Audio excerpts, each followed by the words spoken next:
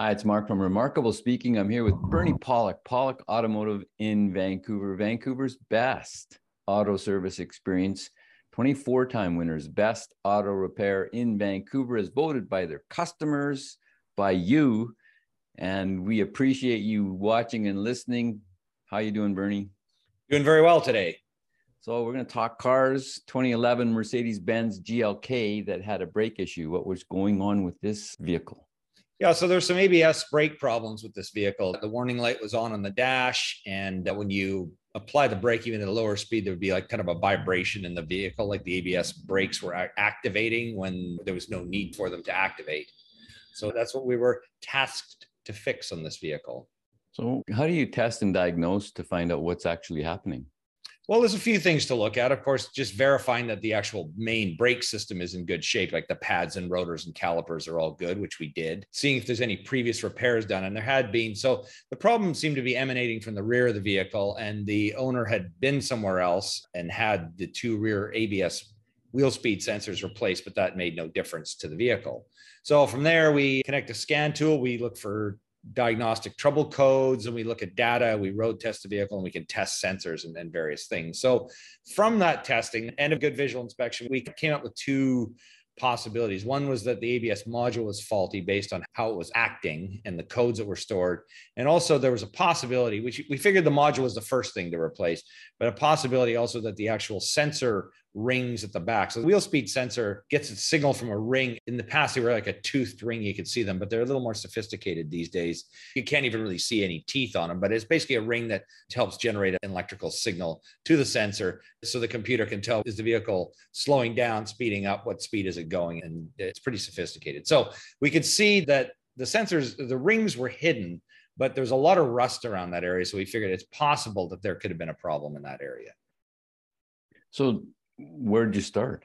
So we started with the module, and we figured the module was the first place to start based on the symptoms that we were experiencing. And what's involved with replacing the ABS module on the GLK? So as far as parts, there's a couple of different options. There's either new or used. They're very expensive part new. There's basically a computer module, plus there's the actual module that does the ABS braking.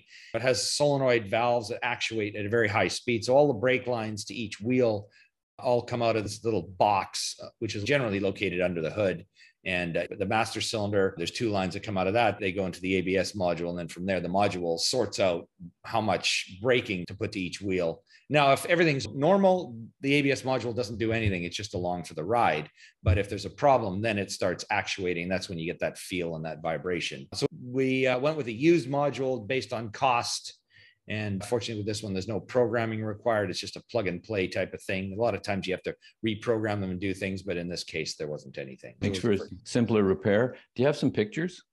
It does, yeah. I'll look at some pictures, but it does make for simpler repair. And, for many cars, modern cars, especially European, a lot of stuff needs to be programmed when you put it in. Anything electronic, a lot of times it just won't communicate with the rest of the vehicle. It has to be programmed. Sometimes it's simple, but a lot of times it's much more complicated. So it can add a few $100s to the repair bill. So always good when you don't have to do it.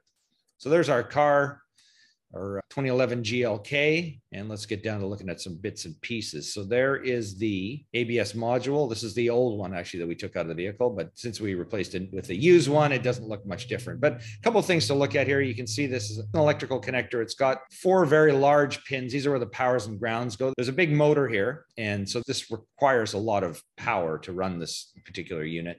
All these little pins here are all for computer data and various solenoid activation. So this is for one view. There's a large motor and a pump inside this unit, very high pressure unit. These are the 4 brake lines that go out to the wheels. There's a couple more. These are, I believe, where, coming out of the master cylinder.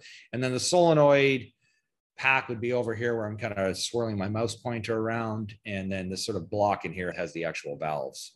So these are much more compact than they used to be. At one time, these would be much more monstrous type of item with big, huge reservoirs and things. They've managed to get them down to a pretty small size. So that's the ABS module piece. So once you replaced the module, how did it run? Did you solve the issue? Well, it worked much better, but there was still a problem. It actually reduced the ABS activation quite a bit, but it still was going on at a very under sort of normal braking conditions. Before, it was so severe before we changed the module that severity was gone, but it still wasn't right. So we had to look a little further. As I said, we suspected there's possibly an issue. The area was still in the rear brakes. So we suspected probably the sensor rings, because the sensors have been replaced and we actually verified and tested that they were okay. They were functioning okay. So we figured the next thing must be the actual sensor ring that was the issue. So that's where our testing went next. Okay. And what did you find? Well, I'll just go right back to pictures because this is good stuff here. So there's our module again. What we found is this. So this is the outer CV joint. That is the sensor ring right there. As you can see, and I should have taken a picture of the new axle. I didn't have a chance to, but if you can imagine a nice shiny piece of metal with no crusty corrosion, this is pretty severe and in really bad shape. This is the sensor ring. We pulled it out and go, okay, this is severe, the physically severely bad. This is another view of the axle. This is the outer section of the ring that are actually broken right off. So that's a sort of larger view of the axle. The CV joint, which is a flexible joint that connects the drive shaft, is located inside here. This bolts up to the wheel side and the brake disc wheel hub. So the sensor, where the arrow points, basically the ABS sensor sort of sits in here. And as the wheel turns, it generates a signal from that motion. So it wasn't able to do that. So that was our problem. And these are the rear axles, independent suspension, rear suspension on this vehicle? Independent rear suspension. Yeah, the rear axles. All ABS systems work the same way. They all have a sensor in each wheel with a little tooth wheel. So how did it all work after you replaced the axles? Excellent. Yeah, it worked really well.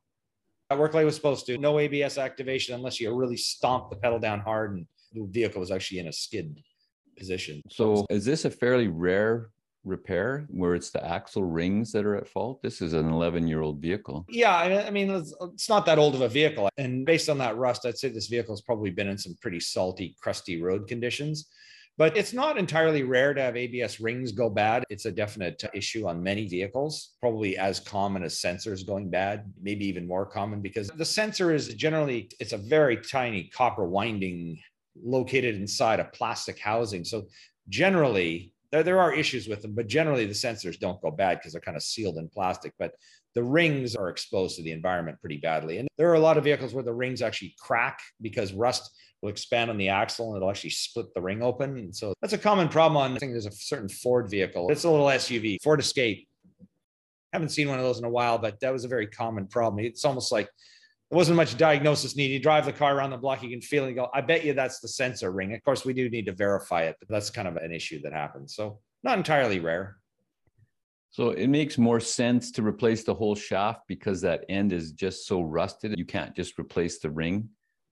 Yeah, at least on a Mercedes, you can't buy the ring. But on the Ford Escape I mentioned, you can buy the sensor rings. And I always like to do things most economically for our customers. So the first few times I did them, I thought, oh, great, we'll just get the ring. And what happens is the rings actually crack. I'll just take the Ford, for example. The rings crack because they rust, and then that expands the metal, and then the ring snaps.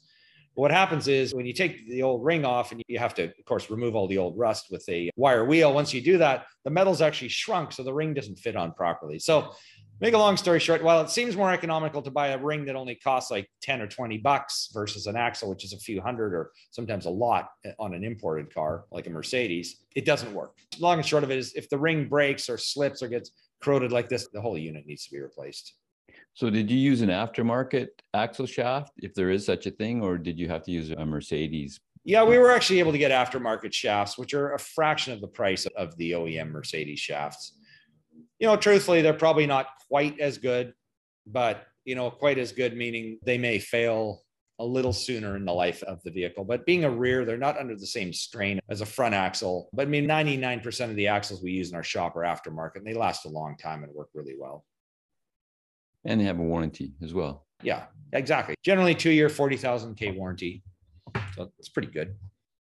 So if you're looking for some service for your Mercedes-Benz, your GLK, or whatever model of Merc you have in Vancouver, BC, Canada, the guys to see are Pollock Automotive. You can reach them on their website, pollockautomotive.com. You can book online there. They'll call you. They'll get ready for your appointment. Or you can actually phone them, 604-327-7112. You have to call, you have to book ahead because they're always busy. Pollock Automotive, we really appreciate you watching and listening. Thank you. Thanks, Bernie.